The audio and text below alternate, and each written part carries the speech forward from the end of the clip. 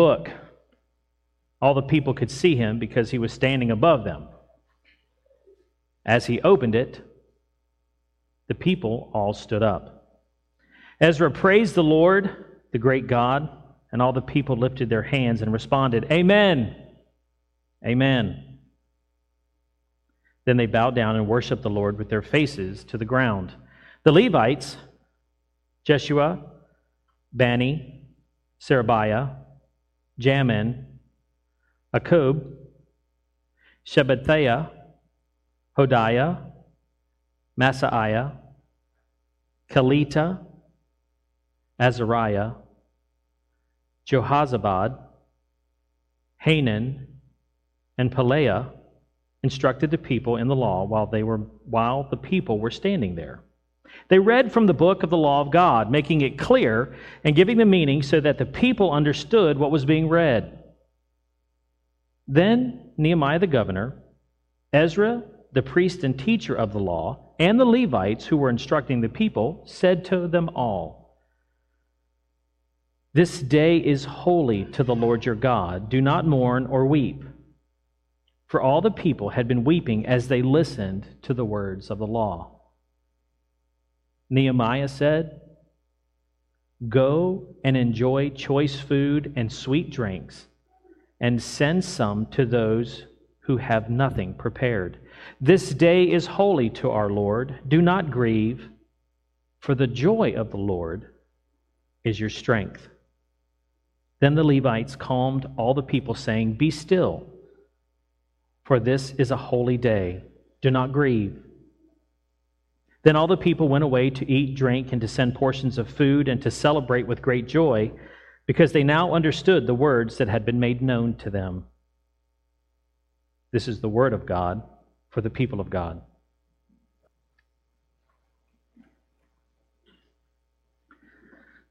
So today we're talking about joy.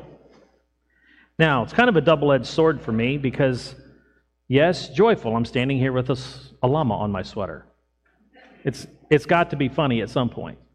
The other side of that is, I wonder, is anybody going to take me serious with a llama on the front of my shirt? So we're going to be talking about joy. Joy. As we read out of Nehemiah, the joy of the Lord is your strength. The joy of the Lord is your strength.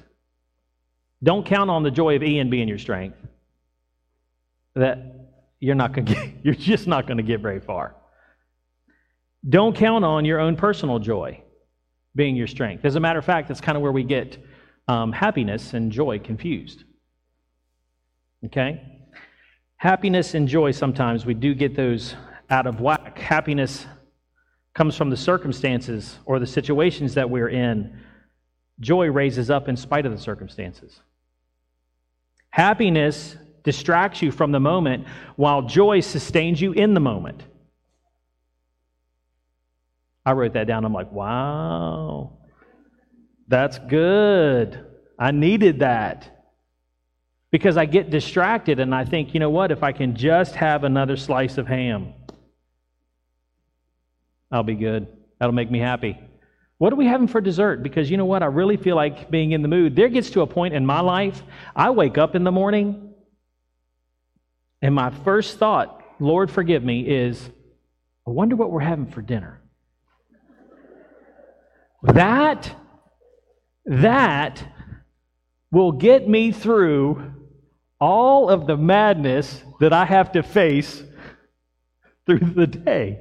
If I know when I get home, man, there's something I love is coming off the stove. Right?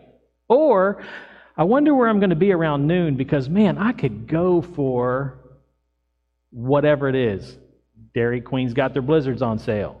You know, we think along those lines, and we actually look at those circumstances and these things that we can grab a hold of to create some type of happiness in our life so that we're distracted from the chaos that's going on in here.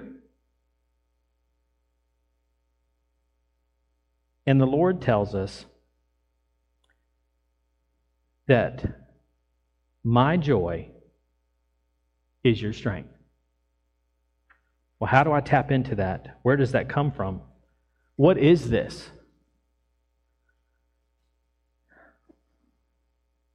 The joy that the Lord gives us is a response to the confidence that we have in God and the faith that we carry in His promises to us.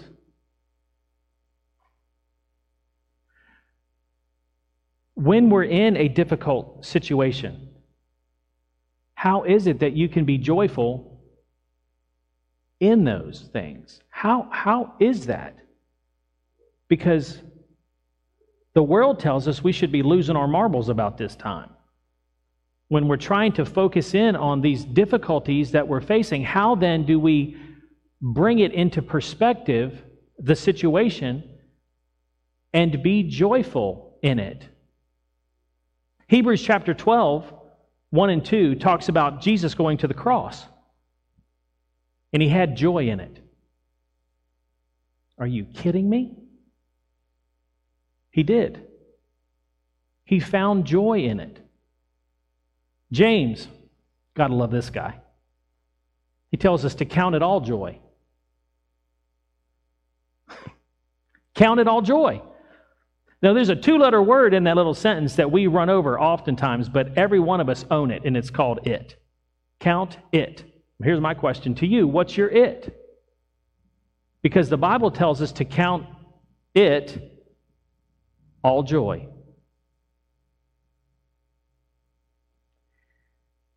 He goes on to tell us why.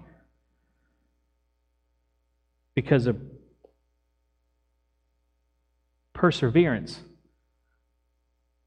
gives you patience. Did anybody else think that was funny? Yeah. The one thing we all want. Who here wants patience? There's a few of us that are going to raise our hands because, yes, I really want patience. There's the rest of us that are going, man, I am not raising my hand because as soon as I raise my hand, I know what's coming. And you know what? You're right. Because that's how the Bible tells us we are taught. It's going to come to you. James 1 and 2. My brethren, count it all joy when you fall into various trials, knowing that the testing of your faith produces patience. Knowing that the testing of your faith produces patience. Count it all joy when you fall, gotta love that word, into various trials. When things come upon you that are difficult, count it all joy. Joy. Not distracted happiness, but joy. Because what that is a characteristic of the living God that abides within your life, has an opportunity to bubble to the surface and be put on display in the middle of your madness. Church, that's powerful. Because it's the same God, the same Spirit, who was there in Genesis, who spoke the world into existence, now lives within you and is interested in you growing. Oftentimes we won't pray for patience, but the one thing and the one characteristic in so many people that we admire and that we wish that we were like is when you walk up and you meet a patient woman or a patient man, we always walk away going, man, I wish I was like that. Man, I wish I had that. There's the formula. When your trials come upon you,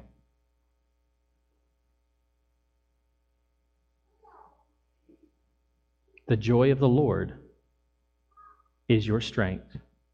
Count it, consider it, make yourself joyful. And the testing of your faith will produce your patience. The great thing about it is that when we meet those people who are so patient and we go, man, I wish I had that. If you are patient, you are that person in someone else's life. And they are attracted to learn and to be patient. But Ian, I have a hard time being joyful. If it doesn't involve food, I don't know how I can get happy. Right? It's just very real. It's just a very real thing, and I stand up here and I admit it. You know, I can clean off a plate of Buckeyes faster than anybody else. But how then do we get to that point of having that joy raise up within us? How? 2 Timothy chapter 1, verse 6. This book is a letter that Paul writes to Timothy. Paul's in prison at this time. And he writes this letter to Timothy, and he's working to build Timothy up. Now keep in mind and understand, Timothy was young, teenager, pastor. What? Yeah, teenage pastor. Timothy steps into this role. Paul has all the trust and belief that Timothy is God's man. And here's what Paul says to him at the very beginning of this letter, of this introductory. He says in verse 6, let me start back. I'll start in verse 5. This is what Paul says to Timothy. Imagine you getting this letter. It says, I have been reminded of your sincere faith, which first lived in your grandmother Lois and in your mother Eunice, and I am persuaded now lives in you. For this reason, because I know what has been deposited into your life. That's what he's saying. What has come from your grandmother, Timothy, into your mother, who is now a part of you. Every one of us has that history rolling in our head right now, don't we? Man, I'm like my grandfather this way. It's passed along. This is the generational shifts and spiritual deposits that God puts in families that goes from one generation to the next. Now, there's a whole huge teaching that goes along with that, and we'll get to it at some point. But I need you to see and understand that it goes from generation to generation to generation. So there is parts of you that come from your parents, that come from your grandparents, and on up the line. That is spiritual. That is spiritual. And Paul is writing to Timothy about this. So for this reason, for the reason that all of this has passed into your lap, Timothy, I remind you to stir up, some versions say, fan into a flame the gift of God, which is in you through the laying of hands,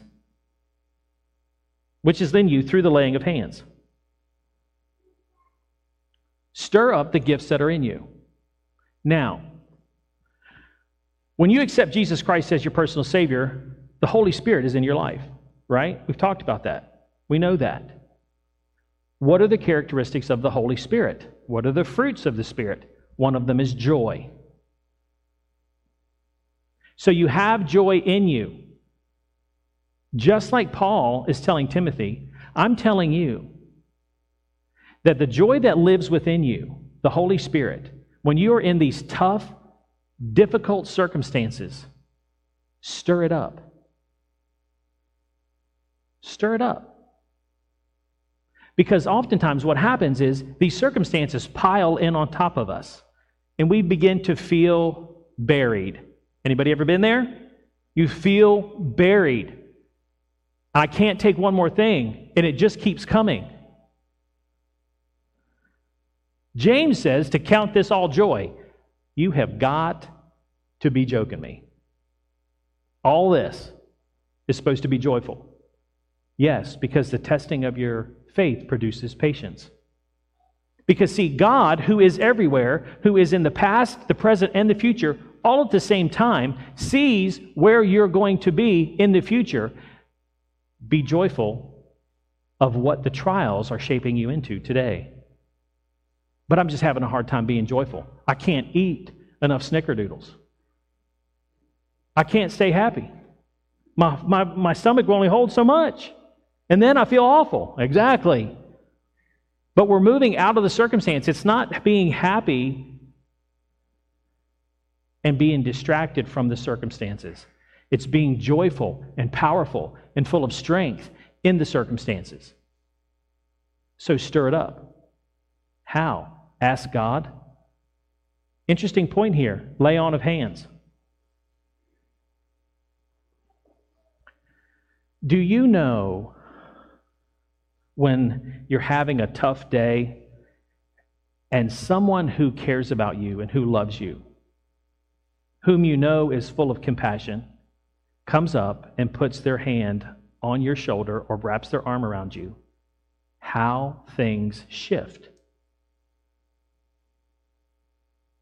You know that, right? That intimate time, that intimate moment where that person whom you know is kind, considerate, compassionate, comes up and touches you.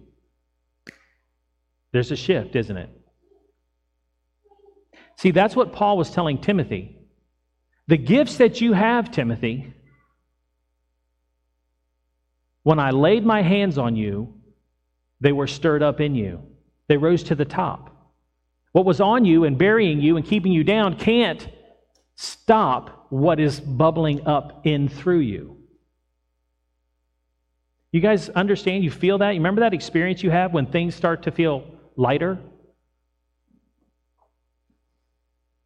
That's God in motion. That's the Holy Spirit in motion.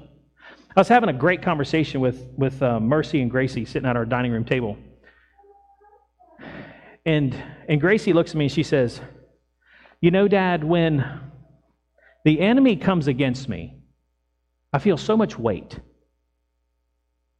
I just feel the pressure pushing down.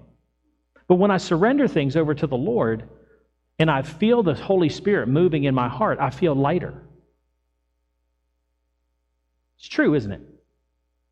That's the spiritual fight. That's the battle that we're in. Because, see, the enemy wants to press you down, hold you down, keep you down, while the Lord wants to lift you up. And see, that's the joy. So the joy that lives in us in the middle of our difficult circumstances and the difficult times in which we face, you know what? Get together with somebody and pray over it. It's okay if somebody puts their hands on your shoulders and prays and asks the Lord to move. And asks for that gift that you've been given to be stirred up. To, like I said, one of the versions says, to fan into a flame. There's too many times that we let the fire of the Holy Spirit to be reduced to embers. When it's a matter of fanning things into flames. The difficulties that we face. And I understand COVID and all that stuff, but why don't we take advantage of coming up to somebody and going, hey, would you pray for me? Put your hands on me. Touch me. Stir that up in my life because I need it. I need that to lift me up and rise above all of what the enemy is trying to push me down in. Praying for one another. It's what I was talking about earlier. Laying on of hands. Just like we were talking about, there's a transference of spirituality and gifts and purpose from one generation to the next. There is a transition of when someone prays over you and they touch you.